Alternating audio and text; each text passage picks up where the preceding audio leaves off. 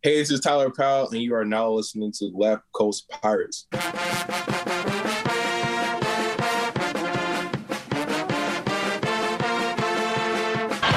will try to go all the way. Layup in, he does, and the Hall back in the middle of it.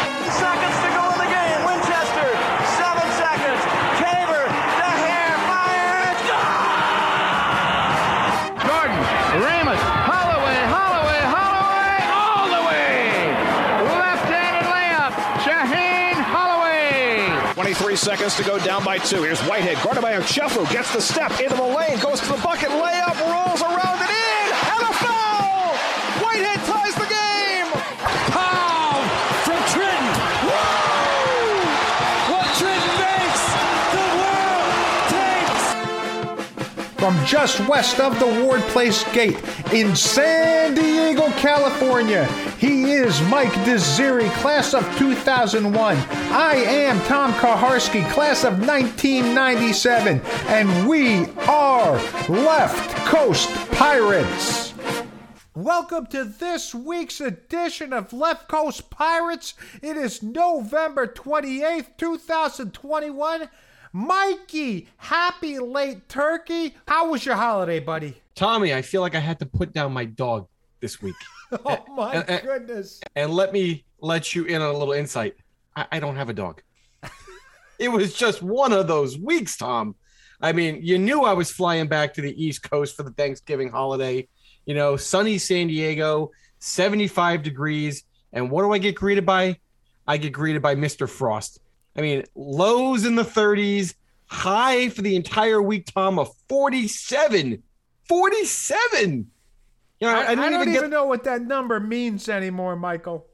I didn't even get the fall foliage. We're driving up and down the Garden State Parkway and the Jersey Turnpike, and there's just dead branches everywhere. There's not even leaves on the – it's gloomy. It's dark. Since when does it cost $1.90 to go through the 145 toll plaza on the Garden State Parkway? You want to talk about inflation? Give me a break. Tom, the in-laws. I didn't get to sleep in my own bed for 8 days. Then I got to come back with the jet lag. I got loads of laundry. And on top of that, I got to break down these last 2 Seton Hall games. You see, Mike, I don't get you, man. Early this week, you finally got even with me. You got invited to watch a Seton Hall women's practice. Coach Bozzella hosted you. You got to talk with Sidney Cooks. I thought you were going to brag about this, Michael. This sounds like a good start to a Thanksgiving week as any. Yeah, I'm kind of, I'm a prisoner of the moment. I mean, I watched that dreadful first half this morning, and that's kind of rubbing off on me. So, but no, yeah, what an experience. Coach Bozzella and the Seton Hall women's staff hosted me for their practice before they jaunted off down to Cancun to play in their holiday tournament. And it was a treat. I can now say that I'm even with you. Yes, I got to sit next to Matt Sweeney right there at midcourt watching a very intense practice. Tony does not pull any punches. You got to see the insightful thought process of Jose Rabimbas running the offense. And then you got Lauren DeFalco kind of balancing it all out between Tony's just emotion and then them trying to kind of get in and out of their sets and kind of work through the scouting report for USC. And like you said, oh man, you think they play with pace in the games. They practice with a very high level of pace, but the creme de la creme, Tom, of this entire week, I got a Seton Hall baseball cap to take home. There we go. Look at that. A little swag coming in from I got some swag in, and then I got all excited. I went to the bookstore and got taken for a couple $100. It was, Well, you know what, Mike? Let's try to continue with that pace that Coach B pushes into practice, and let's see if we can continue it here during the podcast. So, today in the podcast, we get to listen to Mike's interview with Sidney Cooks. We get to review the games against Ohio State, Cal Berkeley, and Bethune-Cookman. And we will preview the games against Wagner and Nyack. But first, let's listen to some insight from Mike as he talks to the newest Lady Pirate, Sidney Cooks. you got to give me a little bit of like preface here. I'm live on site after the practice. I don't have, the editing wonder that you do behind the scenes. It's all on like a first take. The audio is kind of choppy. I mean, cut me some slack here before you roll into this with these high expectations. I'm looking forward to listening to it, Mike. Let's see what you did on your lonesome. Mikey goes solo here. And probably the last time I go solo. Here we go. So today, folks, we got a special episode of Left Coast Pirates coming to you right here on campus in newly renovated Walsh Gymnasium. After a very intense practice with Coach B, I have new Seton Hall starter and transfer superstar Sidney Cooks with me. We are recording today live, coming to you on November 12th, 2021, right before the Pirates kind of take off on their Thanksgiving break to head out to Cancun to take on the USC Trojans. So we figured we'd just get a chance to kind of sit down with Sidney, get to know her a little better, and invite her into the Pirate family and welcome her to Left Coast Pirates with open arms. All right, Sidney, so we're just going to dive into some basic questions about you before we get into Seton Hall basketball. Let's just take a moment and kind of rewind back into your pre-collegiate days and kind of get to know a little bit about your resume. So in high school, you got quite the rap sheet. Oh, yeah. Gold medal FIBA America's Under-18 Championship, named Wisconsin Miss Basketball 2017, McDonald's All-American, ranked 5th nationally by ESPN Hoops Girls, and averaged a whopping 27.6 points per game, 13.8 rebounds as a senior for St. Joseph's Academy. If you had to pick one of those accomplishments that you were most proud of during that time, which would it be? I would say when I found out I was McDonald's All-American, I remember being in my basement and my mom was so nervous and like my whole family was there. And my mom was like shaking. She was so nervous. And then it came up on the TV screen and she was like crying and jumping up and down. And that's when I really felt like, wow, like all the hard work has paid off. And you got to play in that actual game. Was there anybody in particular that you were looking to go up against? Ooh, I mean, we have played against, I had played already with the USA team. So by then, we were all really good friends by then. But maybe Maya Dodson, that's now at Notre Dame. Me and her have became really good friends as well now. So we were both kind of the forwards in that 17 class that I was talked about. All right, so now you've got all these accolades. Everyone's probably looking at you. You got to choose your destination, and you ultimately choose to stay relatively close to home and attend Michigan State. But some of the other schools that were in the mix were Michigan, Wisconsin, Purdue. I even saw UCLA, my neck of the woods, out on the list as well. What made you ultimately pick the Spartans? So out of that class, of that, I guess, top 25 class, I was the only McDonald's All-American to commit to a Big Ten school. So kind of that already be on my back. I took that as a positive. I liked it. It was 6 hours away from home. I have plenty of family. My mom is born and raised in Michigan, so I had plenty of family around. And I felt like Michigan State was the school in the Big Ten that was fast-paced and very versatile, and that's how I play. So committing there was kind of like a no-brainer. All right, so you're at Michigan State. You're there for 2 years. You average 9.5 points per game. You put up double figures in 30 individual performances. The team has some NCAA success your sophomore year, and you also had a bunch of big wins along the way. But ultimately, you decide to make a change and move on to Mississippi State. And I here's a quote that I kind of read when I was researching your reason to transfer. You said, "I felt like I needed to be pushed to another limit and get out of my comfort zone and get back to what motivates me." So I love that quote. In our preview session with Coach B to break down your team's upcoming season, Coach described you as a talent that would potentially play in the WNBA someday.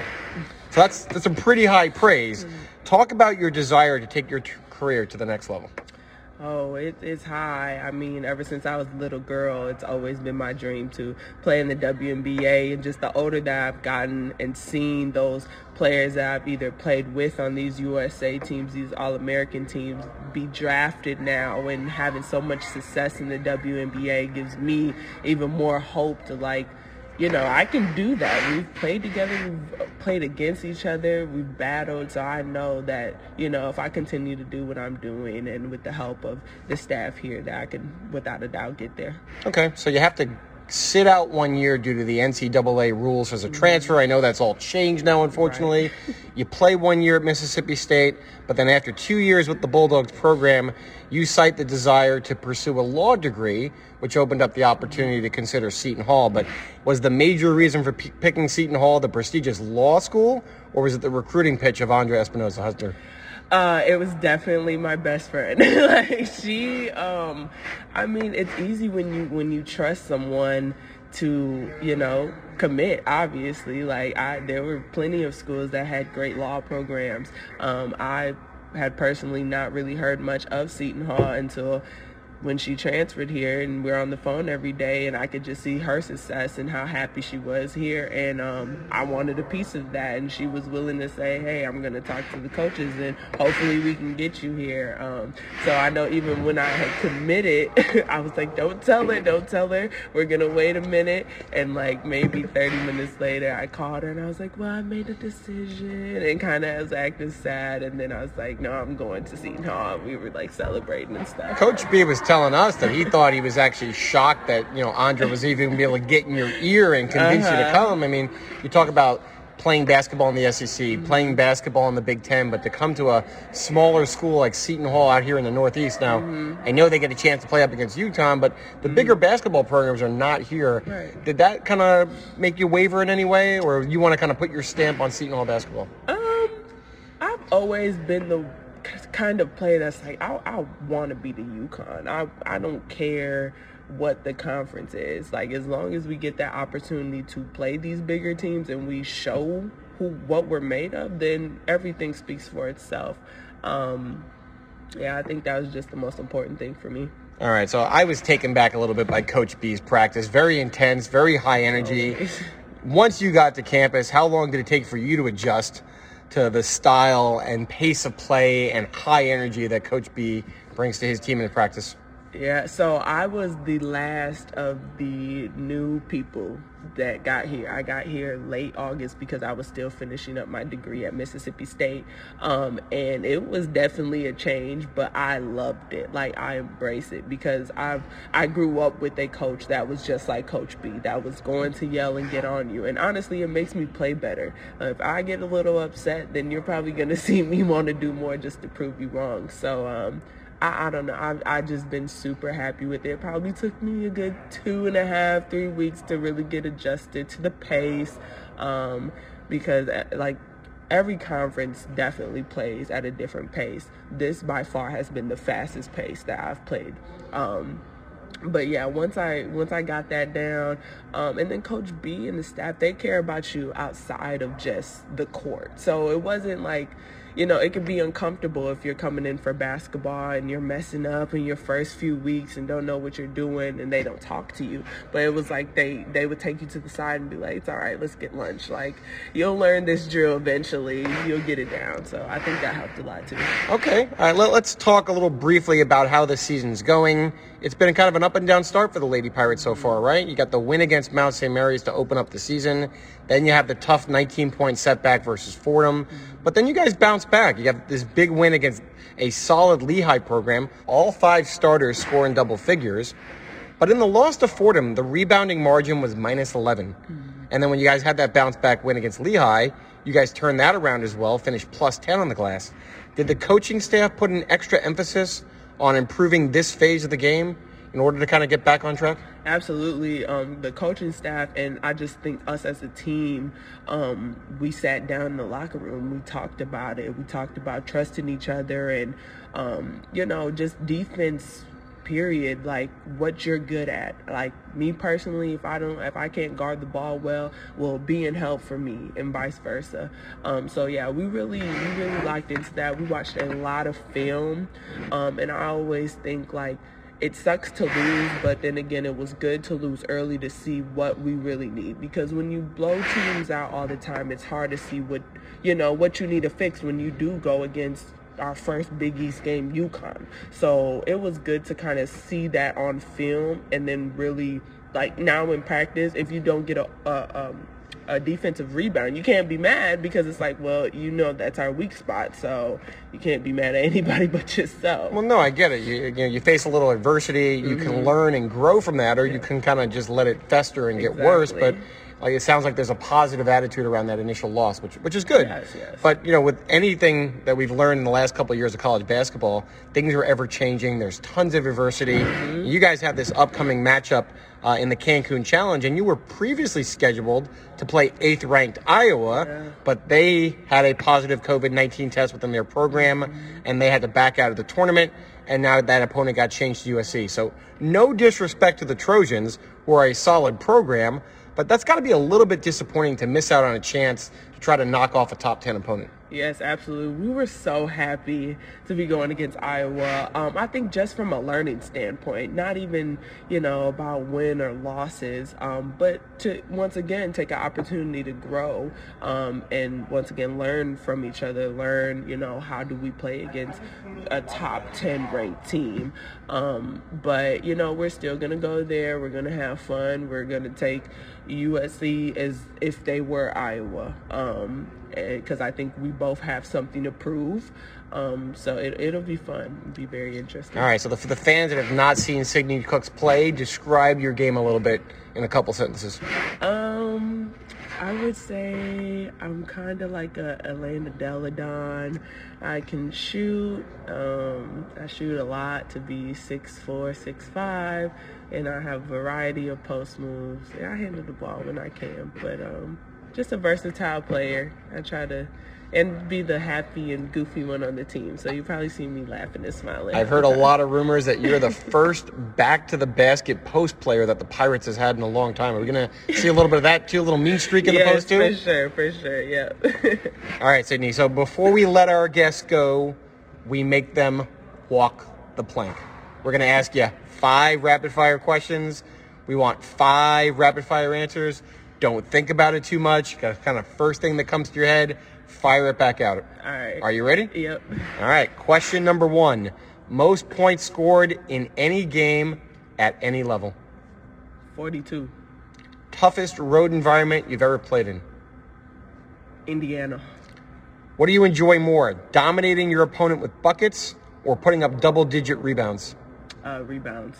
Favorite WNBA player of all time? Candace Parker. Best Seton Hall player you've ever seen play, men's or women's? Shakina. Bonus question. You got 2 years of academic eligibility remaining. Should the Pirate fans expect to see you in blue again for the 2022-2023 season? Absolutely. Very cool. Thank you for your time. Thank you. You've officially walked the plank. Sidney, it's been a pleasure. Thank you for giving us a couple minutes on Left Coast Pirates, and we wish you the best of luck throughout the rest of the season and your time here at Seton Hall. Thank you. Thank you. Mike, that is the last time I let you put your grubby little fingers on anything technological. What were you doing? Breathing heavy into that microphone? No, they were still running like it was cleaning up after the practice. The managers were running back and forth. The microphone was sitting right there. The phone was sitting right there on the table. Sidney was professional. She was positive. She was joyful. We were interacting. I played it back for like 5 seconds to see if we have good audio. I don't know what you want me to do. Hey, but all seriousness, how great was Sidney Cooks and her answers, man? She seems like she's an old pro at this. No, she's also like excited to be here. I mean, she wants to be a Pirate. I know she's transitioned a couple times throughout her collegiate career so far, but I think she's found a destination where she's embraced by her teammates. She's embraced by the coaching staff. She really is an integral piece for this team's success. I know they've gotten off to a couple, tough losses early in the season. They didn't come out victorious in that opening game down in Cancun versus USC. But if they kind of get clicking on all cylinders and you got, Lauren Park Lane, Maya Jackson, Andrea Espinoza-Hunter, and now you put a 6'4" giant in the middle. She is a presence and can step out and shoot the three. They could be a pretty dynamic team. They just got to figure out how to put all the pieces together. And, just like the men's team is starting to realize, they got to work out the kinks a little bit. But I'm optimistic about what that women's team can still do by the end of the season. Well, you got to talk to Sidney that afternoon right before the men's tipped off in Fort Myers. So let's go to that recap. Ohio State 79, Seton Hall 76. The highly anticipated game started back and forth with early ties and lead changes until Seton Hall started to exert its defensive pressure.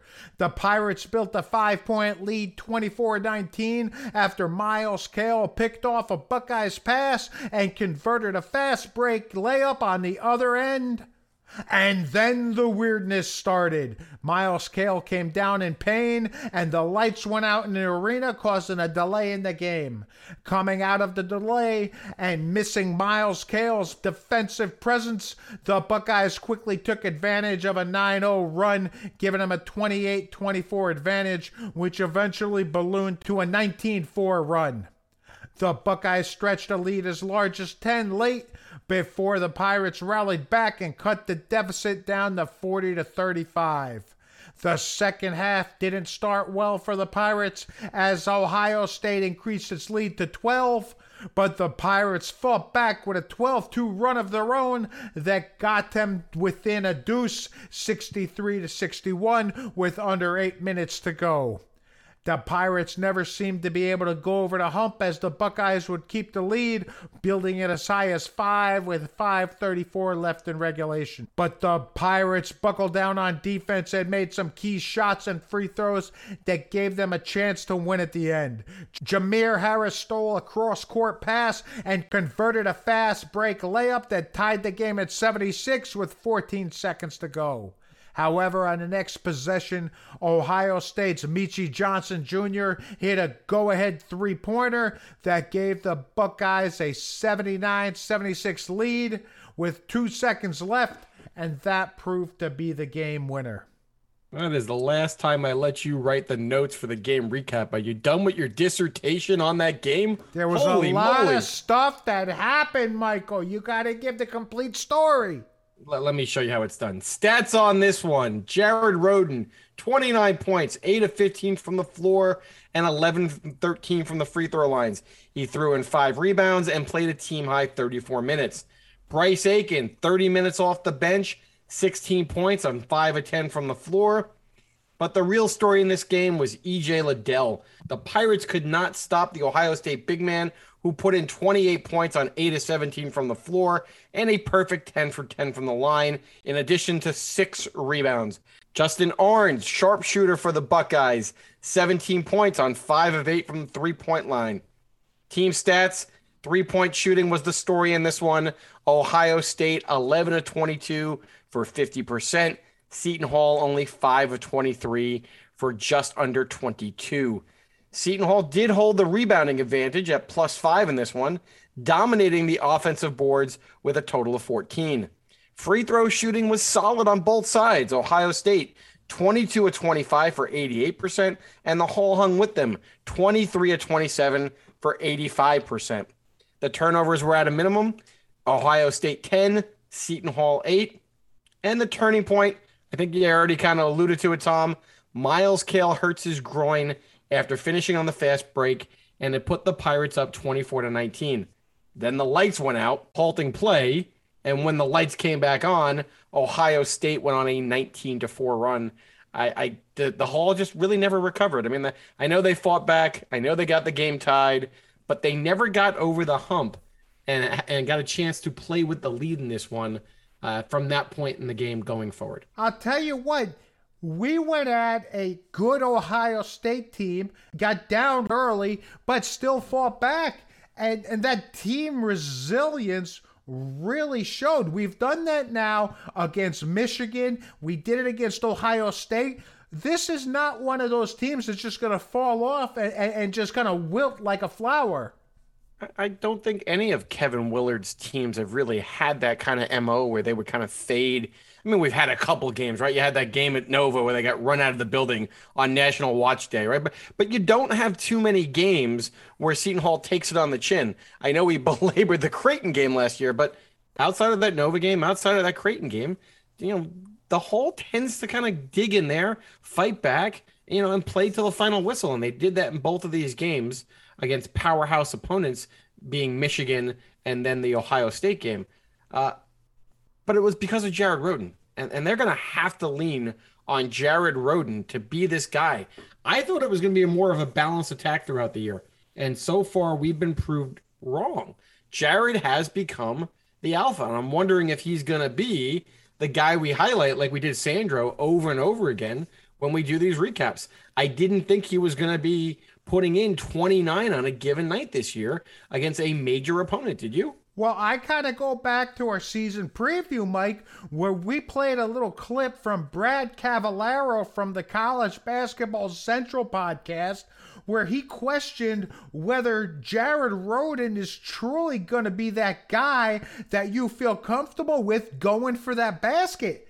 Mike, Jared was getting anything he wanted in that game. He was getting to the basket. He was getting to the free throw line. His mid-range jumper, as always, was good. Yes, I told you, he can get his spot, and he's taking it to that next level, Michael. Well, we knew he could get his pull-up jump shot. I mean, you don't have to tell me that Jared can get his pull-up mid-range. He got that all last year whenever he wanted it. What he's doing now is he's getting to the free throw line, and he's shooting it at a very high percentage. So, I mean, that's the element of his game that he's stepping up. He's got that quick first step, and instead of just settling for the mid-range, he's taking it all the way to the basket. He's finishing, and he's getting to the line in those circumstances when he doesn't. That's where he's kind of elevating his game. It's all the superstars do it. Look at James Harden in the NBA. You're like, wow, James had a quiet game tonight. And then you look up and he made 14 free throws and somehow finished with like 28. That's kind of where Rhoden's been so far. He's making his hay at the charity stripe. Just keep going to that rim, Mike. But before you jump in, Mike, let me tell you something. Did I hear correctly? Did you say the turning point of the game was Miles Cale getting injured? Your favorite whipping boy? The guy you said is going to be put on the bench for the last 2 seasons? Him going down was the turning point of the game? I don't believe it, Mike. I thought your boy was going to come in and step in and show everybody who should be starting, Mike. What's going on? Now, I didn't say that. I didn't say Miles leaving the game is why they lost. I just happened to say at that moment is when the lights went out after he had that breakaway bucket. But yes, Ohio State shot outstanding from behind the three-point line in this one. And I feel that if Miles Cale would have been healthy throughout the entirety of that game, Ohio State probably doesn't go 50% from deep. I think that's fair to say. Having Aiken and Harris on the floor at times while Kadari struggled, you had a undersized backcourt that I think allowed Ohio State to get some of the looks a little more easily than what Cale would have afforded them. So yes, I will throw Miles a bone, and we hope Miles comes back healthier sooner than later. He could be out indefinitely, maybe have his leg amputated, as you were joking me offline. But Miles does make a difference on the defensive end, and he was missed. Are you gonna tell me that was your sour grapes and grapes? You're gonna lead off with Miles Cale injury? Boo hoo! Miles got hurt. Hey, you know what? I'm just gonna point out that Adam Jardy of the Columbus Dispatch said the X factor might have to be Justin Orange shooting that 3. He said that Justin really needs to find that shot, and without Miles Cale on the floor potentially blanketing him, he found an easier way to get that ball up, and he scored 17 big points. Can we just pay attention to the damn scouting report? They got one guy who's a lights-out shooter, one guy who needs to get it going, and we let him go off for 5 of 8 from the three-point range?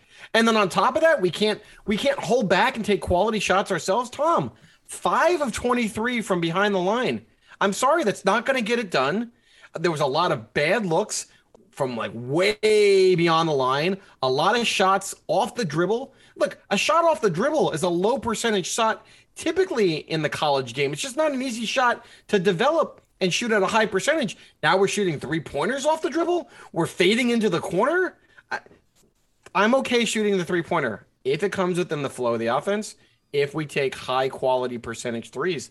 Of those 23 attempts, how many would you say were quality attempts? It's a low amount, Michael, but and this kind of goes into our next point, Mike. How many times did we go down the floor and either whoever brought the ball up took an immediate shot or did one pass, the guy who caught the ball dribble, then throws up a three?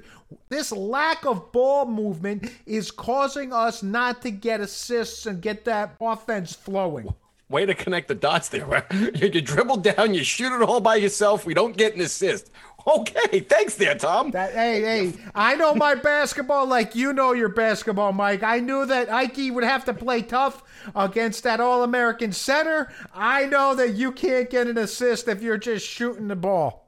But 4 assists. It's pound, isolation, one-on-one, hero ball, step-back jumpers. You're not collapsing the defense. You're not commanding double teams. There's no movement off the ball. Everybody's standing around watching. We're not screening away from the ball. The only time that there's a screen is when Ike comes to set the high pick and roll offense.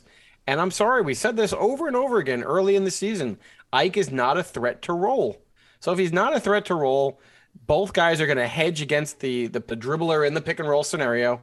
It bogs down the offense even more. It pushes the offense back several feet behind the three-point line, and you're scrambling for a shot, late in that possession over and over again. I am not surprised that there were only 4 assists in this game. Ohio State did not turn the ball over to let you get out in transition, so there wasn't fast break opportunities to up the assist total.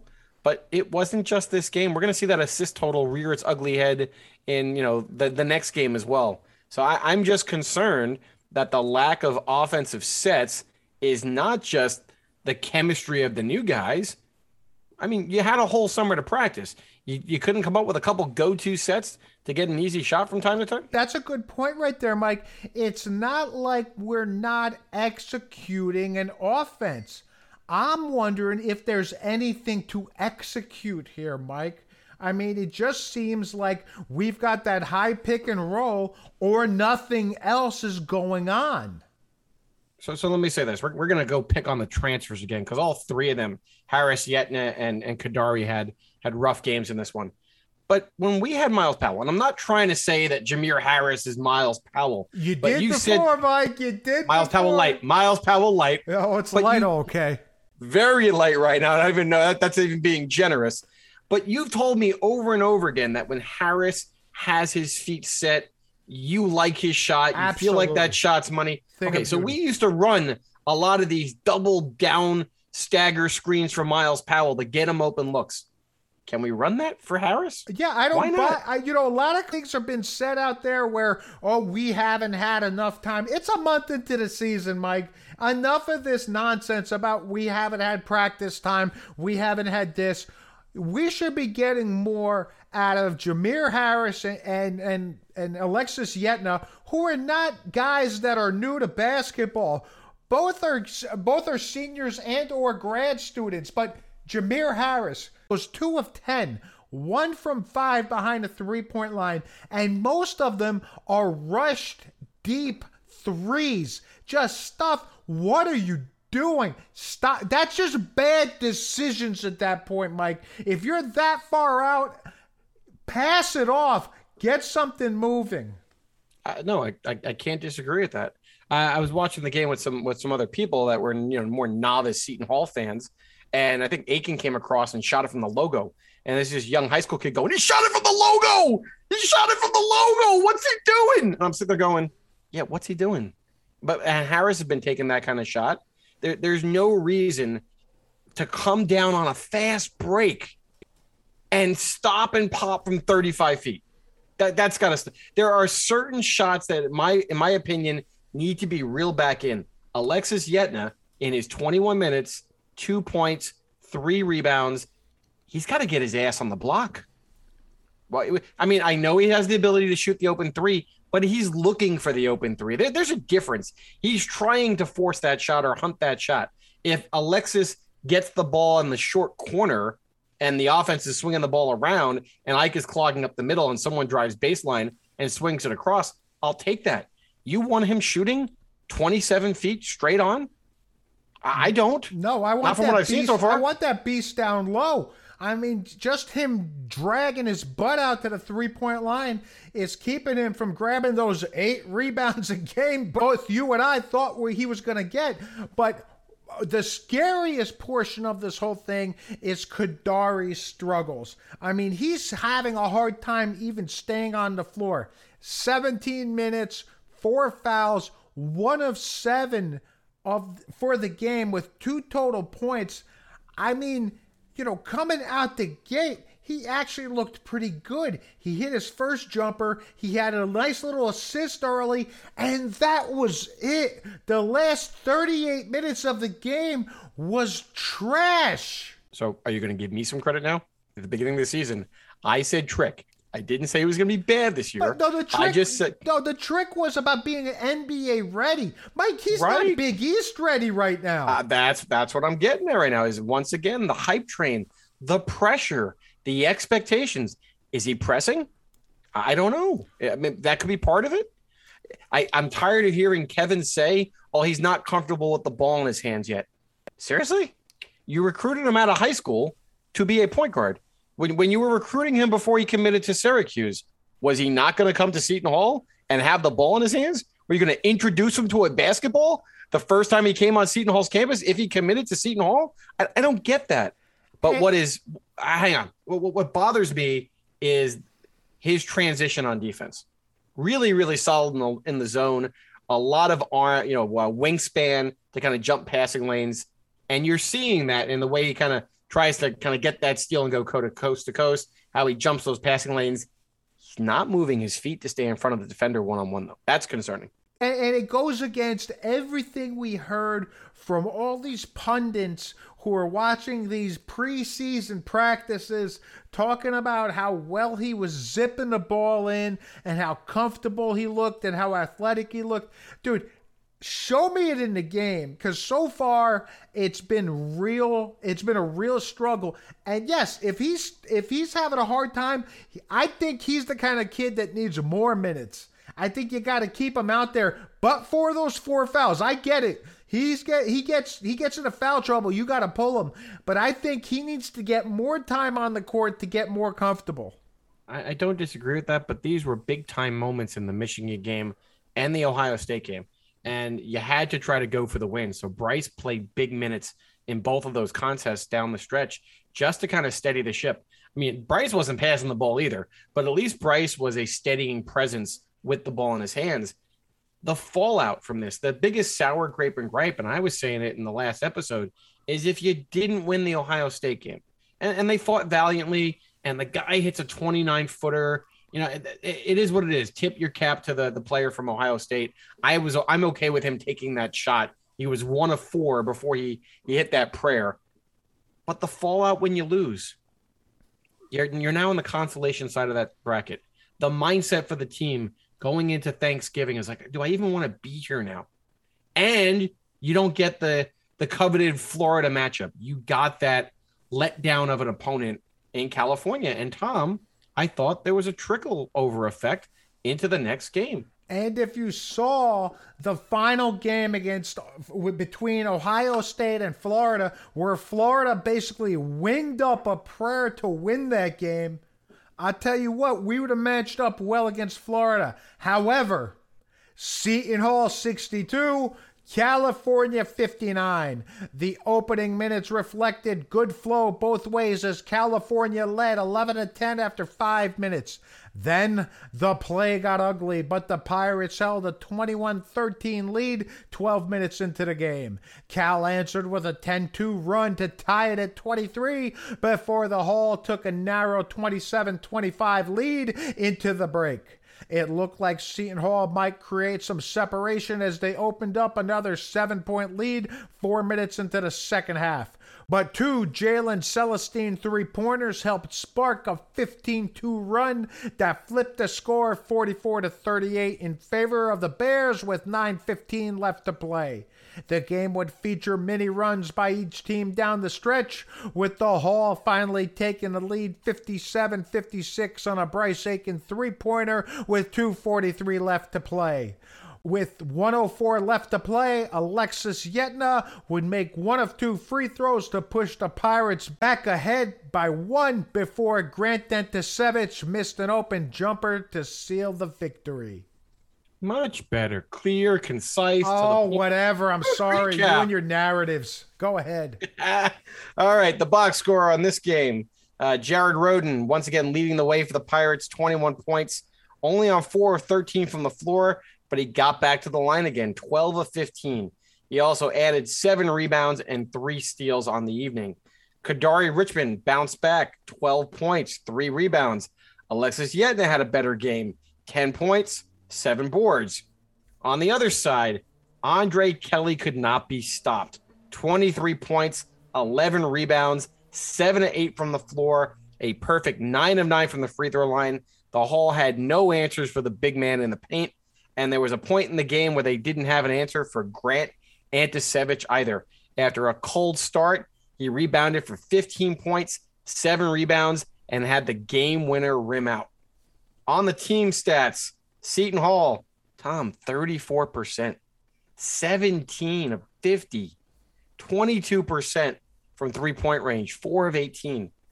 Only saving grace was they got to the line 30 times and put in 80% of them. 5 assists. 4 assists last game, 5 assists this game, but only 6 turnovers. We'll talk about that in a moment. But 9 steals was a saving grace. It led to 16 fast break points, ones that the Pirates desperately needed. Tom, the turning point, I wasn't even watching this game. As you know, I was dealing with the in-laws for Thanksgiving. I could not get to the television. I'm following along on my phone, and then all of a sudden I call you, and I'm like, what's going on? Is it that bad? And you're like, well, and we're talking about the game, and at that point I thought the Pirates were up by 2, and then you're like, no, it's not. They're not up 2 anymore. I go, what are you talking about? You're supposed to be giving me updates. I'm calling you to get updates. And all of a sudden, the Pirates are now trailing 56-51 with 4 minutes to play. And I'm like, you got to be kidding me. You know, disaster was unfolding. I almost drove the car off the road trying to get ice cream with my son. And then Roden and Aiken got to the line. And then Aiken hit that clutch 3 for a little mini 7-0 run to put the Pirates back in front, 57-56, before it kind of played out with the little back and forth down the stretch. But they would have lost, right? If they don't hit those couple buckets, Aiken doesn't hit that dagger 3 out of nowhere, they'd probably lose this game. Now, Mike, you know, we are often critical with Coach Willard in these kind of situations, but I'm here to tell you, Mike, this is obviously not Kevin's fault this time. This is, you know whose fault this is, Mike? This is our fault. This is Left Coast Pirates' fault for not reviewing them in the tip-off preview, Mike. I mean, how else would the team have realized that Andre Kelly, 6'8", was their best player? I mean, the guy's only averaging 15 and 7 and shooting 63% from the floor going into this game, Mike. And when you see a guy who's scoring 63% from the floor, what do you immediately think, Mike? Is this guy going to be taking you out to the three-point line? No, Tommy, I'm not going to let you do this. I'm not going to play this game. I am not taking accountability for LCP not doing the proper scouting report on the previous episode. This team lost to University of California, San Diego. They had to pull it out in double overtime against Southern Utah. I'm sorry, Tom. They could barely hold on against University of San Diego on their home floor by 5. No, we're fans. We are fans. We are allowed to look ahead and want to play Florida. We should want to win the championship and not want the bad Ken Palm, metrics on the resume. It's not my job to scout Cal. It is absolutely Kevin Willard's job and the staff's responsibility to know that if they were to lose the Ohio State game, there was probably a 95% chance they were playing Cal. Look, a couple summers ago, we interviewed Bruce Hamburger. And what did we ask him? Hey, when you go to the NCAA tournament and you're the X's and O's guy, how do you do all the scouting from that like Thursday to Saturday or Friday to Sunday? You got 3 teams once they announced the brackets. How does that all play out? And he gave us this elaborate breakdown of he's in the film room and boom, he's got 3 scouting reports within 48 hours. They had no clue. It's like they had no idea who Kelly was. They had no idea that Antisevich was the guy who's going to be shooting from the perimeter to beat you. They looked clueless when I went back and watched the film and how they prepared in the first couple of minutes of that game. Not ready to play. Now, I understand there's the emotional letdown of not winning the night before, but you got to get the boys ready to play. All right, so a little tongue-in-cheek there, Mike. All right. Let's put on our blue-tinted glasses before we really get into sour grapes and gripes. But, hey, the team mounted another comeback. They could have taken it. They could have been depressed. They could have been down. But they fought back against a less talented Cal team, and they made it all the way through. I can't believe they came back again. This is going to be the recurring theme. We get down by 10 and then we start to turn it on. Okay, I'll give you the resiliency. I'm okay with that. Okay, you're not appreciating that. You're really not going to appreciating this. We had some signs of life from Alexis Yetna. He went 10-7, even though he only went 2 of 8 from the field, including a 1 of 5 from the 3-point line. But he did make 5 of 6 free throws, and he kind of clinched it at the end of the game. I'm just going to be the grump. I'm going to be such a grump on this episode. Ike had 0 rebounds. Somebody had to grab a rebound. The ball had to land in someone's hands. I once again, nice stat line with the 10-7.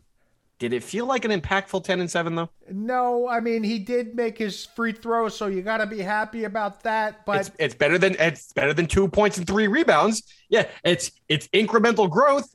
If he's signs giving me 10 of life, signs of life. Oh, here we go. And the D was solid, right? We held a crappy shooting team to crappy numbers. Great.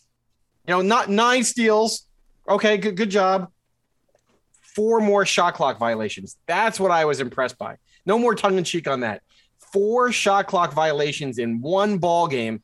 That's a lot. So this has been an MO of the team so far early in the season, is holding teams to bad shots late or not even letting them get a shot off. So all joking aside, I'll give them a lot of credit here for the 4 shot clock violations. It's becoming a repetitive theme in a good way for their defense. But truly, what won this game was the performance from the charity stripe, Michael. 24 of 30 for 80%. If this team continues that, these rock fights are going to come out on our side more often than not. It's a pleasant surprise. I mean, we've watched many seasons, probably almost like a solid 4 or 5 in a row where this is an Achilles heel for this team. Outside of a couple guys, getting the right guys to the free throw line late. Everyone's hitting their free throws. Hey, I haven't looked up Tyrese's number. What do you got for me on Tyrese's free throw shooting? He's not shooting 30% this year, right? Tyrese looks good. I know you're not a big fan of his. I'm not trying to pick it up. I'm just saying the team's third leading scorer, Mike. Second leading rebounder for the season so far. That's your boy Tyrese. None of this. What if, could have been, ifs, ands, or buts. I'm going to start backing out the FDU numbers and see where those numbers line up. But anyway here, I was just trying to be silly and say, hey, guys are making their free throws, even guys that you don't expect, right? Ike's been respectable. Tyrese has been respectable. This team is going to have to get to the line to win games if it's going to be a lot of isolation one-on-one basketball, if the 3 ball's not going down. They better make their free throws. Otherwise, they would have been in big trouble if they didn't make those charity stripe attempts in this game. Okay. In all seriousness, Mike, I'm going to make something that's going to make you smile, because definitely in this game, we saw something that made us say, whoa, did you see that? During the Cal game, Kadari Richmond goes for a steal, jumps a passing lane, is falling out of bounds, puts the ball behind his back right into Bryce Aiken's hands. Bryce Aiken leads the break, puts a little pass over the top for Tyrese to dunk. Come on. That had to have made you smile a little bit on the replay. As soon as I saw it, I was like, hands down, no question asked. This is going to be the whoa, did you see that moment for the week? But I guess the broadcast crew also kind of felt the same way, because we're 8 minutes into the ball game, and that was the play of the game. That was it. No chance that a more spectacular play could happen later on. Maybe save that in your back pocket, whip it out with 4 minutes to go if nothing else has happened. But no, they were like, this is a snooze fest. This is Cal Seton Hall.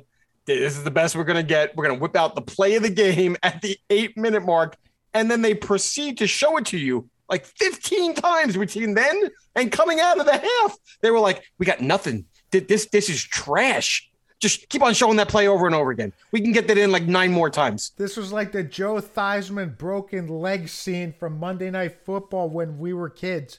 But really cool play though, right? I mean, it showed the athleticism that Kadary has, right? We say this all the time, that the "whoa, did you see that" moment normally kind of highlights the potential or the athleticism where you're like, wow, that's the guy has that in his skill set. I just want to see more of it. That's kind of like Tyrese is normally all over these things. We're like, wow, we can see that from Tyrese more often.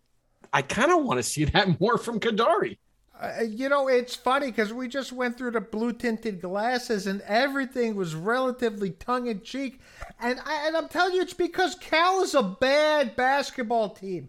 This isn't the worst. They're the worst. Hang on. They're the worst Power 6 basketball team, in Division I. Do you want to make an argument that they're worse than DePaul? Is that possible? Oh, I think they're definitely worse than DePaul at this point. So you want to try to take positive signs out of this game, man? It has to be tongue in cheek. You should have ran this team off the court by 20. You should have kind of, wiped away the stench of that unfortunate loss a couple nights before and kind of got out of Florida on a positive. And you left with a rap sheet of sour grapes and grapes, Tom. I mean, let's just go through them and get them over with. Start with the starting lineup. You come out of a game where you lose basically on a luck three-pointer. I mean, the kid, Michi Johnson Jr., was 4 feet behind the three-point line, was not shooting well for the game, and tosses up a three that goes in with 2.8 seconds left. You almost kind of come out of that game going, what can you do with that?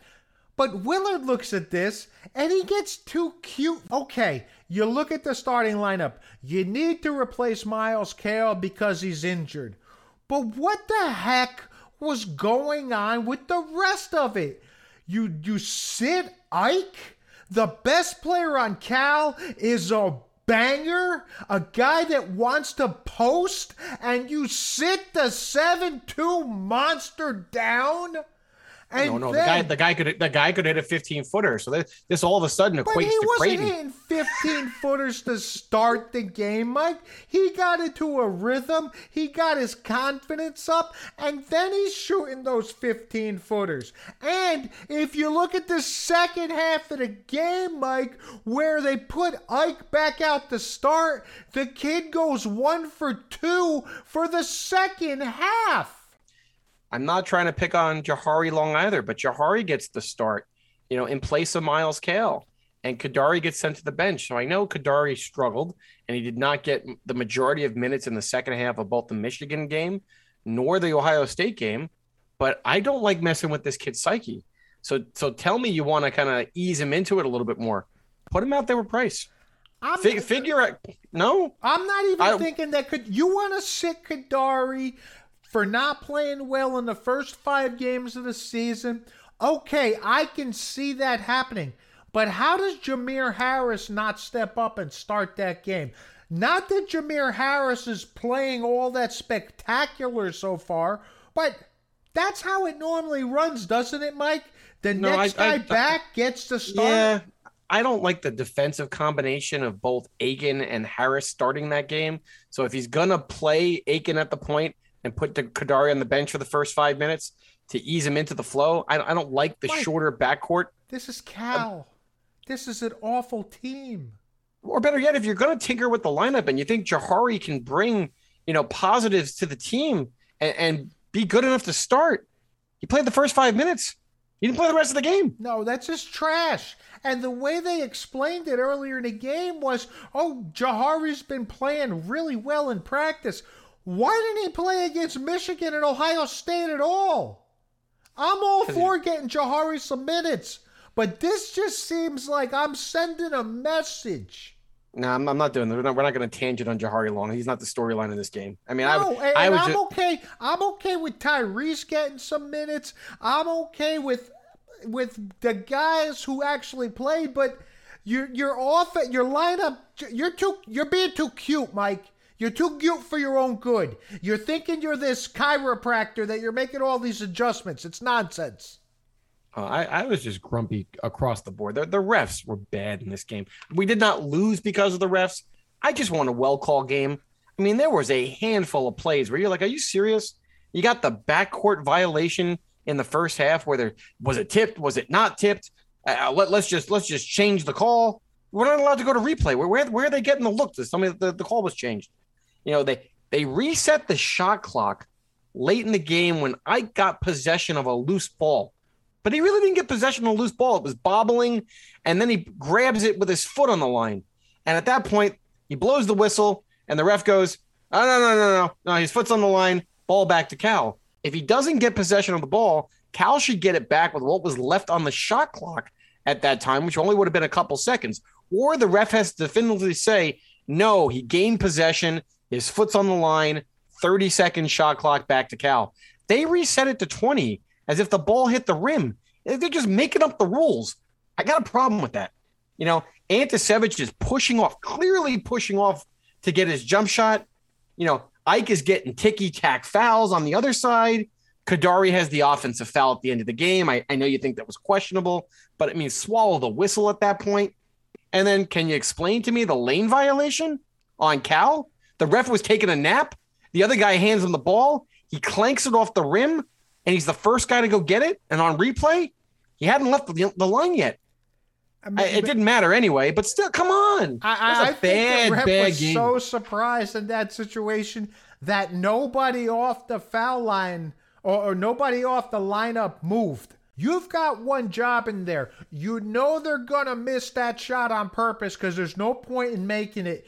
You got to crash the boards immediately when that stuff happens. So, I mean, it was just, but you know what? The refs' whistles were bad both ways, so that didn't bother me as much. No. Not a Seton Hall could have lost this game because of the refs. It's just sloppy. It was a microcosm of the entire game, right? The teams were playing sloppy, the refs were sloppy, and the offense was sloppy, Tom. It didn't change. You were supposed to be resetting and kind of working on things in this ball game against Cal. You know, take advantage of the weaker opponent. So we highlighted the 4 assists in the first game. And what happens? You come back and you double down. 5 assists. Tom, the isolation one-on-one is out of control. The bad shot selection's out of control. And now it's going to lead to these historical scoring droughts coming back and rearing their ugly head. There were 2 instances in this game. There was a stretch to end the first half where they had no field goals for 8 minutes and 17 seconds, minus a couple of trips to the free throw line. And then in the second half, they had a 4-minute and 19-second scoring drought that once again allowed Cal to push the lead out. That can't happen. It can't happen once you get into league play. When you start playing this gauntlet against Texas, Rutgers, and Iona, you're going to lose those games if you don't put the ball in the basket for a stretch of 12 minutes throughout the ball game. You're going to lose. Mike, it was the same song, different tune. This is what it's going to look like when shots don't fall. Luckily, in the Michigan game and the Ohio State game, you were having a greater percentage of shots going in on this kind of hero ball nonsense offense that you're running. But this is what happens when the shots don't go in, is that you're having these horrific droughts of scoring. But you know what, Mike? I'm gonna surprise you here. You know who this is hurting the most? It's hurting Jameer Harris the most. You wanted him to be this guy that comes in and becomes this three-point specialist, and you wanted him to get those open shots and take them. And I told you it was going to be harder to get those open shots against a Power 6 competition than it is otherwise. But we're doing him no favors by not actually running an offense that actually can highlight what is his strength. His strength is catching that ball in rhythm and shooting that jumper from a good spot. I mean, he is not what his stat line said from this game. He was 0-4, 0-2 from 3 with 2 turnovers. He's a better player than that, and the lack of offensive cohesion is going to hurt him the most. It's the lack of point guard play. It's we're beating the drum again. It's point guard. It's point guard play. Bryce is a shoot first, lead guard, and Kadari has not found his stride yet. This is the same problem we've had year after year. There is no point guard penetrating, breaking down the defense, and then looking to pass, whether it's a dish to the big guys, whether it's a kick out for the open three. I really thought that Kadari and Aiken combined, maybe a Ryan Conway, which doesn't look like it's going to happen now, but these super quick athletic guards were going to force the defense to collapse, and we were going to get Cale, Harris, and Roden less contested jumpers. Nothing to do with the competition of play. Yeah, it definitely has to do with competition of play. It's not as easy getting open shots. But, Mike, this isn't just the point guards. No one's a willing passer on this team right now, Mike. We used to have bigs that would pass the ball. We'd have wings that pass the ball. No one's passing here. Where do you want the bigs to get it to pass from? They're not sending the ball into the post to go inside out type offense. If you're telling me the ball goes into Tyrese or the ball goes into Jackson and everything is 3 dribbles and a shot without looking to kick it out, fine. But is that really happening? I don't know. Tom, the sloppiness just kind of cascaded across the entire spectrum of this ball game. The players, the refs, the coaches. Of course, the people in the broadcast crew were not going to be immune to the sloppiness of this game. So I'm going to start picking on Brandon Gaudin here. Brandon Gaudin is doing the play-by-play for the Cal game, and he's reviewing the starting lineup with all the changes that Willard made, and he says, Yetna gets in there for Obiagu. No, he doesn't. No, he doesn't. Yetna started every game of the season. If you got to know that if Willard's changing the lineup, someone's got to throw me the accurate stats to be like, here's what he's changed. Here's who he's in for. Nope, totally screws it up.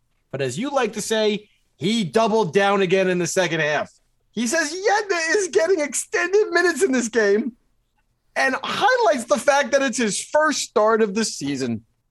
Come on, man. Is this another intern issue? No, this can't be an intern issue. This has just got to be someone who didn't care enough to review the notes before the game. But, Mike, I'm going to do you one better. You know who had a worse week than Brandon Gaudin, Mike? We did. The Left Coast Pirates did, Mike, because last week during the podcast, we continuously called the Fort Myers tip-off the Fort Myers Classic. All podcasts long, and we're better than that, Mike. I know everything's called a classic this, the Wooden Classic, whatever else classic, but we need to know the name of the tournament that we're playing. I should have known better. Whenever there's Cal in a tournament, there's nothing classic about the tournament. But we had a second turnover, Mike. We also totally missed that Seton Hall was going to play a third game this week against Bethune-Cookman. We didn't even mention it in our preview. What the heck is going on with these Sunday 9 o'clock games on the West Coast, man? And noon starts on a Sunday. It's football, Tommy. Who is doing the scheduling for the Pirates? I don't know. Maybe the Devils had a game at the Rock the night before. However, Seton Hall 84, Bethune-Cookman 70. The less said about this game, the better. The Pirates attempted to create separation early, building 3 separate 8-point margins in the first half. But the Wildcats hung tough and closed the half on a 9-0 run to have a surprising 1-point lead at half. Kevin Willard mixed up his lineup to start the second half, and lo and behold, the chiropractor's adjustments were working. Seton Hall finally put it all together with a 23-3 run over a 7-minute 30-second stretch before coasting to the final margin. those chiropractic comments were not in the notes, by the way. Don't be ad-libbing on my notes, giving Kevin Willard props here. Mike, and your I'm notes sorry. are dull. Your notes are boring. I got to give it some flavor. And to be honest, if I wasn't going to give Cal the respect to do a preview, you really think I was going to go behind enemy lines to break down the 5th worst team in the Ken Palm in the country? Tom, this game should have been a get healthy game. The stats should have been jumping off the page. Instead, we get Jared Roden, 18 points, 6 of 6 from the free throw line. Alexis Yetna, 14 points, 13 rebounds. Samuel Harris, a modest 11 points each off the bench.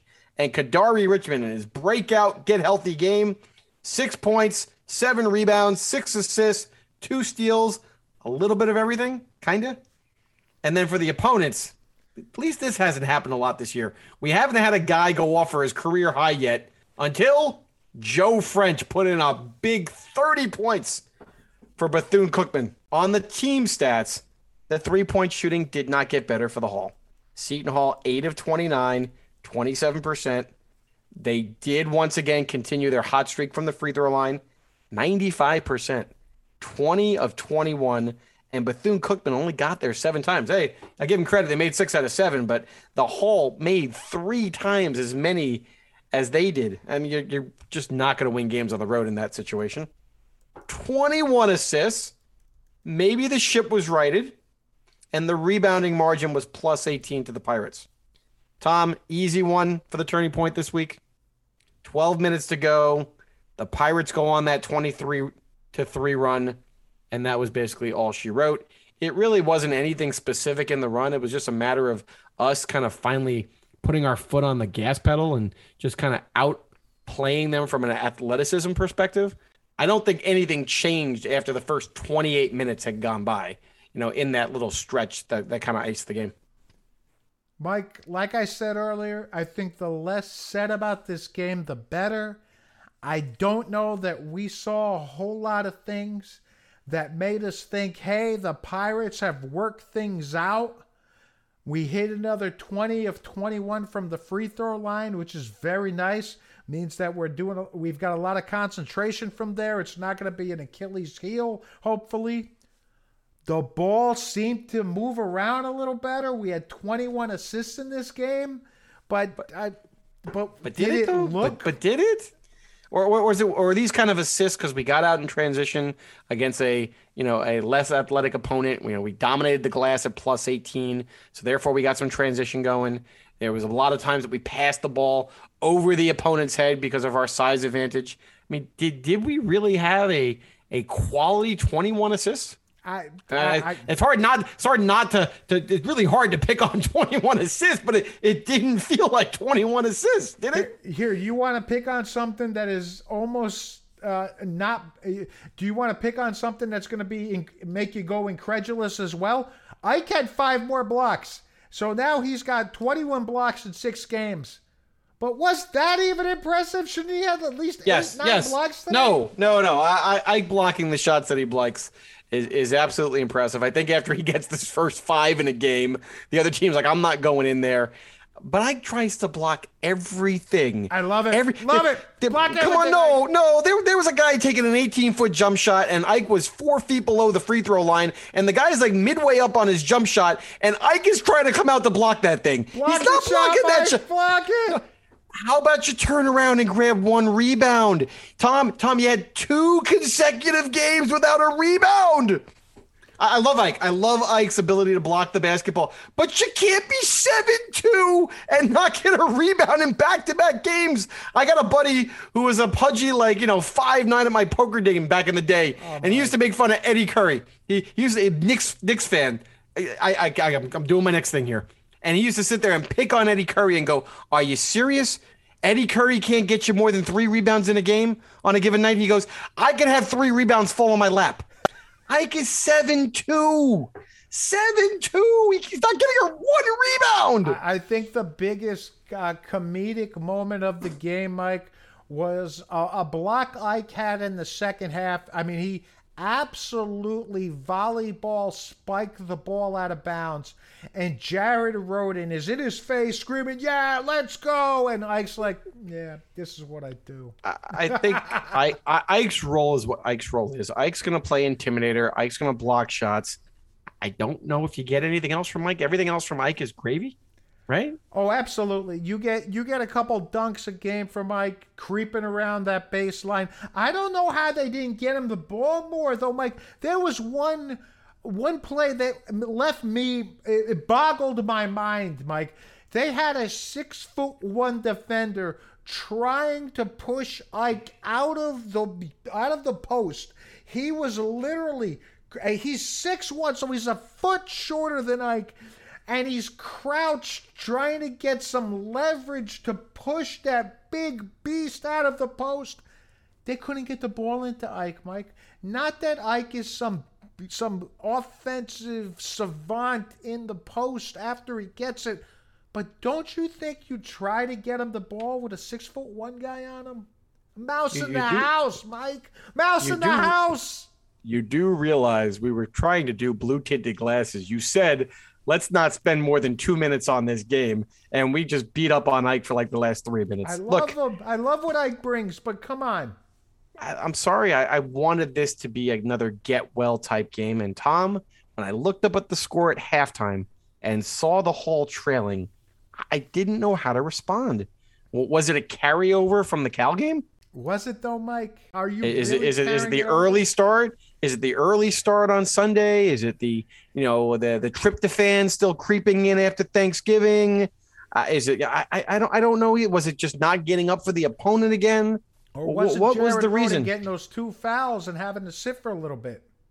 You're telling me the rest of the team couldn't rally behind Jared Roden and maintain a margin against this team? I give the Wildcats all the credit in the world. They were hustling. They were scrapping. Reggie Theus, obviously, had them ready to play. But why? It's not like we were landing from Florida the night before, right? They landed early Thursday morning. They got to have their Thanksgiving. They had, a day or two to rest or practice in preparation for this game. And they came out completely lackluster. I don't think that that's acceptable. And I really didn't know how Kevin was going to respond to that in the post game, the way he was responding in the post game, the previous two for Ohio State and Cal. So I think there's no better time to go to our favorite segment. And now Deep Thoughts with Kevin Willard. So, Mike, you were wondering about what happened, why were they not playing well? And I'll tell you what, after the Cal game, there was a question during Gary Cohen and Dave Hopkins' interview with Kevin Willard about what was going on with the offense and why the struggles. And Kevin had a few things to say about it. What was going wrong in your estimation before you were able to put on the Jets late? We're just, offensively, we're offensively challenged right now. We're trying to make things happen instead of letting things happen. And, early in the game, we got the ball inside to Tyrese a couple times. We got the ball inside. But then, we just we get up 5, we get up 6. I thought we had some early shots, some good shots early in the first half that if we had made, we go in the halftime with a 10 to 11 point lead. And we just we missed. Jameer missed an open 3. Bryce missed an open 3. And we're just, and then we're trying to do a little bit too much early, I think. That is the voice of a shook man, Michael. I just thought you left him off the hook, man. There were comments in the Ohio State game that were not much better than that. He doesn't have an answer right now. He's grasping at straws. Offensively challenged. There was a quick quote in the Ohio State game where he made a comment about I got old guys, I got new guys, I don't know what to do. What? He doesn't have a game plan right now, and he doesn't know how to admit that. It was fun to say we suck offensively when you beat Michigan. To turn around lose the Ohio State game, to turn around and have a no-show performance offensively against Cal, you can't joke and you say we suck offensively, because guess what? You suck offensively. And we're looking for more. I don't know. I'm lost right now. I just want to point out one more time, we're a month into the season, Mike. I'm tired of this stuff where I'm still working guys in spots. We're a month into the season. So you mentioned that you thought that I let Kevin off the hook. Oh, no, I didn't leave him off the hook. To belabor the point about the starting lineup, Gary and Dave asked him a question about it. I didn't start Ike. I'm an idiot. I didn't start Ike, and of course they go into the big kid. He scores 12 in a row, and it's like, oh, that was brilliant. So I don't know. I was trying to get Tyrese going a little bit. Yes, Mike, he's an idiot. The best player on Cal's team is their big, bruising forward. So I'm gonna take out my 7'2" giant. I got nothing to add. Kevin summed it up perfectly. And finally, Kevin had some quotes about their defensive play. Now, in general, outside of the Ohio State game, we've been keeping the opposing teams kind of at bay. And so there was a question about, it seems like defensively things are clicking a little bit. Yeah, a little bit. Again, we gave up 2 threes off late clock breakdowns on, that's where not having a lot of practice has hurt us. Is things that we didn't do the first 3 games we did in these 2 games, and that's just not having practice, and that's a little bit of a slippage. So get home, have a good Thanksgiving. So you look like a defensive juggernaut in the first 3 games of the season. You have a quick 2-day turnaround time from the Michigan game to the Ohio State game. That's Saturday to Monday. And in those 48 hours, they forgot how to play defense because there was no practice. Is that what I'm trying to decipher from what he just said? Is that accurate? It's something of the sort, Mike. I mean, it's just, I don't know where it goes with this, because you spent the first 4 games, really tightening up that 3-point defense. And I think they did real well. But that's what he points out, that there was 2 slippages in that one Cal game. So it's kind of odd to poke those things. Hey, look, the slippage in the Cal game should have cost them the Cal game. I know you were debating this offline, but they've been switching all the ball screens. And when Antisevich took his final jump shot that rimmed out, there was a down screen that completely wiped out Yetna. Right. And Tyrese was nowhere to be seen. He was in the paint, a solid 4 feet from the guy. Well, it should have been Antisevich. He should have switched, or he should have been up there kind of trying to help with that ball screen action. And Tyrese was just kind of lollygagging back in the paint. And Antisevich's shot just kind of, spun out. He probably could have caught it and took his time, but he expected the defender to be right on his ass, because he did one of those quick swivel and elevate right away, assuming the defender would be right there and not get the opportunity. But he probably could have caught the ball, taken a dribble or 2, got to the free throw line, and banged in a little 15-footer. That was a pretty big breakdown in a crucial moment. And to be honest, Bryce probably needs to be out on his guy at the end of the Ohio State game. I understand that he hits a shot that's 29 feet, but with 2 seconds to go, where is he going with the ball at that point? No, you got a point, man. Tyrese got caught with his pants down, but Mike, Antisevich, if you watched his play, he's not dribbling to the 15-foot mark. He's taking that 3. He might have taken a little deep breath on that shot, but that 3 was going up, Mike. I'm just saying he could have had a cup of coffee and got the shot up still. I mean, Tyrese did not go, I got to get out there. But in all honesty, that's a silly thing to complain about when you've defensively been very dominant over this first month of the season, no? Maybe if we're going to talk about defensive lineups at that point, maybe I have Jackson in the game at that point. You know, I like the way Tyrese has played at times, but Tyrese has these defensive lapses.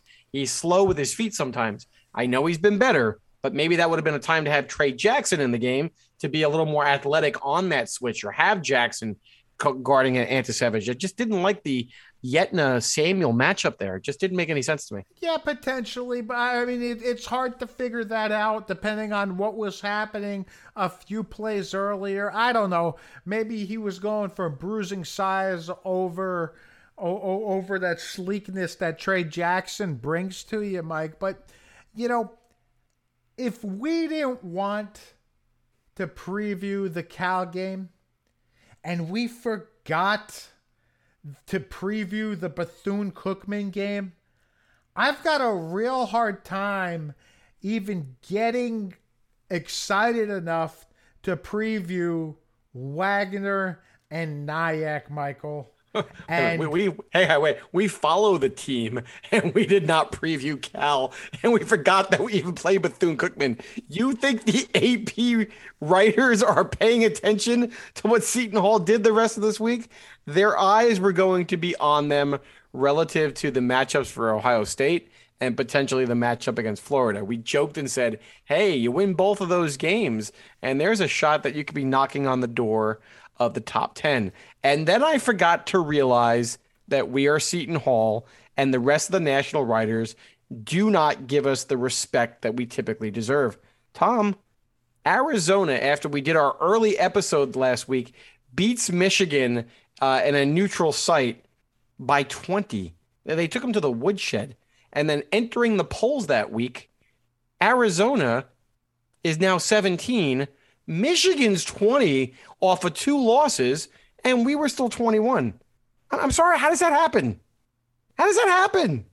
And then it gets Michael, worse. I'm not a national podcaster, so I don't pay attention to what Arizona did before that game, Mike. Well, I cared about what Arizona did because I care about the strength of that victory for our resume later in the season. I've transitioned into the resume building top 25 part of the show that you hate, but Mike, I'm trying to make sure. The first month of the season, we had 2 crap games. We're not going to be ranked come Monday because no one's going to look at squeaky wins against Cal and unimpressive wins against Bethune-Cookman to be ranked, Mike.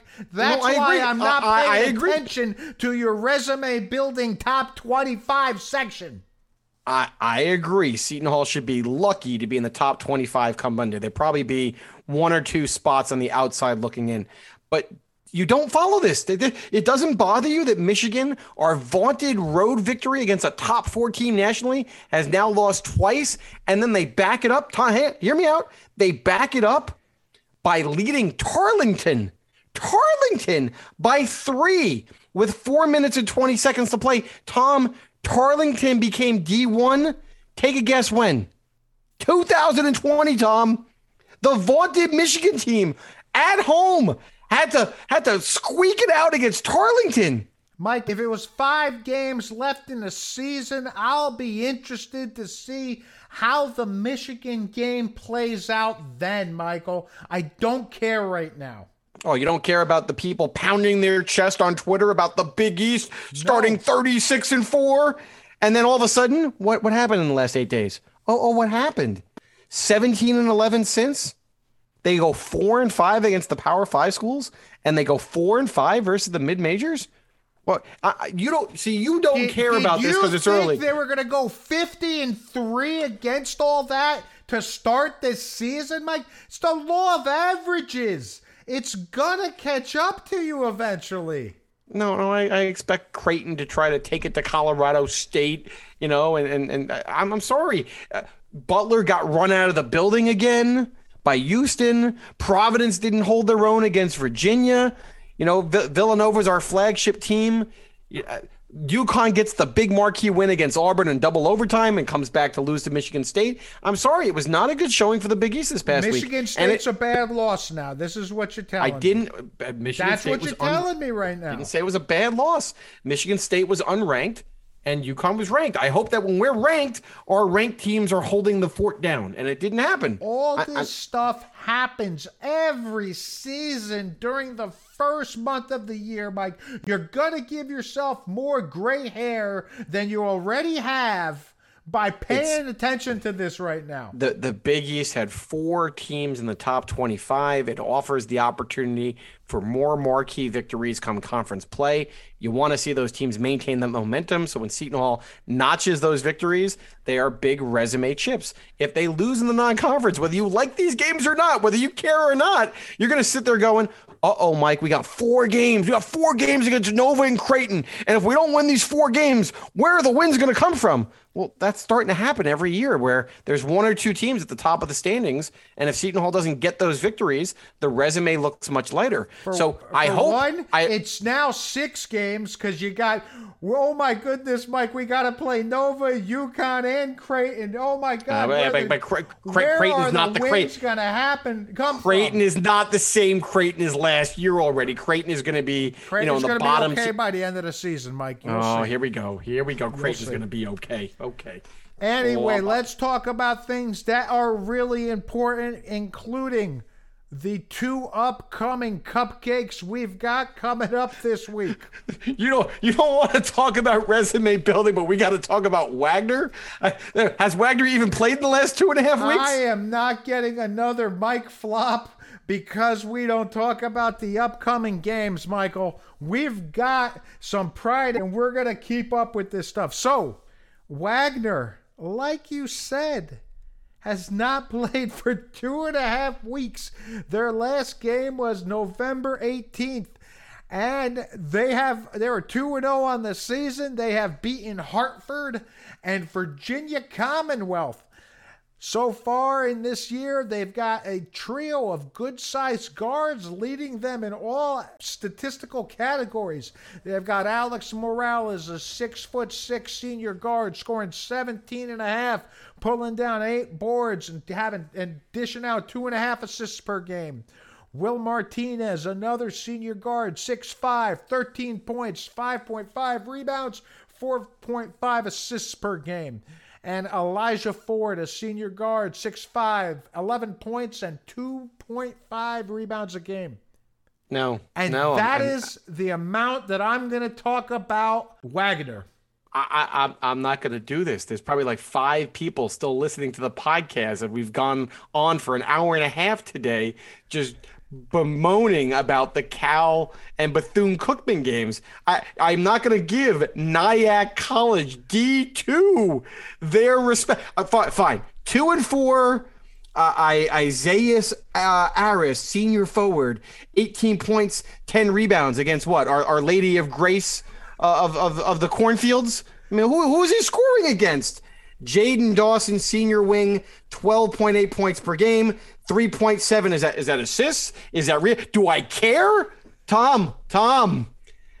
They should be playing. They had a big game against Our Lady of Perpetual Leaky Sinks. So come on, Mike, let him go. Tom, if Joe Smith is not logging 20 minutes in this game, I'm gonna be upset. How about that? Forget about working out the kinks. How about you want to change up the starting lineup? I want to start with our boy Tyler Powell. I want Joe Smith manning the middle. Give me Jahari running the point. Maybe Jameer Harris can maybe start for one game because he's not going to start in the other games apparently. Throw it out there. Let's have some fun. How did Joe Smith not get any time against Bethune-Cookman? You're up by 25. The walk-on comes in. Happy birthday, Sylvester Granda. You scored a bucket on your birthday. How does Joe Smith not make an appearance here? They love Granda, the fans. I mean, it's a walk-on, right? They love Granda. Yeah, he could be my 5th guy starting in that game against Nyack. There's my 5th right there. Get Granda out there. You know what? If they can't hold down the fort in the first 4 minutes, all right, that's fine. But then you switch it back up. Come on, Tom. I am afraid to ask you, Mike. What do you think happens this week? I hope nobody gets hurt. How about that? The prediction is the Pirates stay healthy. Maybe we get a Miles Cale sighting for a few minutes to work off the rust leading up to the Texas game. That would be my prediction, but Kevin's going to hold that back, right? He's going to be dangling that carrot all week long because there's nothing else to talk about in these two games. Work out the kinks, share the basketball, run some offensive sets. Do not take your opponents for granted. Slam these two opponents, send them out in the cold, and prepare for Texas. Amen to this. I don't have much more to say. I'm just hoping the Seton Hall Nyack game actually makes it onto FS1. This just feels like one of those Fox Sports USA type games that's going to happen. That's a Walsh game, right? That's a Walsh game? I believe it is a Walsh game. That's kind of cool. I mean, the fact that it's a Walsh game that counts, or doesn't count, it counts, but it doesn't count. How about this? I'll end the show this way. I'll try to take pleasure in other people's misery, right? We still finished 2-1 this week. We lost on a crazy buzzer beater against a top 25 caliber opponent, and we've been bitching and moaning basically the majority of the episode, which I think it was warranted. It wasn't quality basketball that we watched, but you could have been down by the banks. Oh. And you could have lost. You could have lost twice this week on buzzer beaters against Lafayette, and then way to bounce back against UMass, who got drubbed by Yale by a tune of 20 points. I'm sorry, but the best team in the state is not wearing red. They are not the best team since the 79 Final Four run. I'm tired of the hype. I'm sick of it. I want to crush them in 2 weeks, and I don't want to hear about it. Give us the press that we deserve. We should be the talk of the town at 5-1, regardless of our struggles. That crap that's happening across the banks or across the way is a disgrace to New Jersey basketball. I'm over it, Tom. I want our due respect. The Pirates represent New Jersey basketball. Stop pushing the narrative because there's more readers across the way. I'm over it. You know, Mike, I don't know what to tell you. I've been watching crappy Rutgers sports, or at least reading about it in the press, for 30 years, 35 years. None of this surprises me. And yes, as long as the Wagner game and as long as the Nyack game make it on the TV, I'm going to be sitting there, popcorn in hand, remote control, saying, "Go Pirates." Go Big Blue. Thanks for joining another episode of Left Coast Pirates. Be sure to follow us on SoundCloud, Apple Podcasts, Spotify, or any of your other favorite listening platforms. Also, be sure to follow us on Twitter with our handle @LCoastPirates. And don't miss out on any of our previous episodes that include interviews with Seton Hall legends Danny Calandrillo, Mark Bryant, Andrew Gaze, Shaheen Holloway, and many others. For Tom Kaharski, I'm Mike Desiri, and you've been listening to Left Coast Pirates.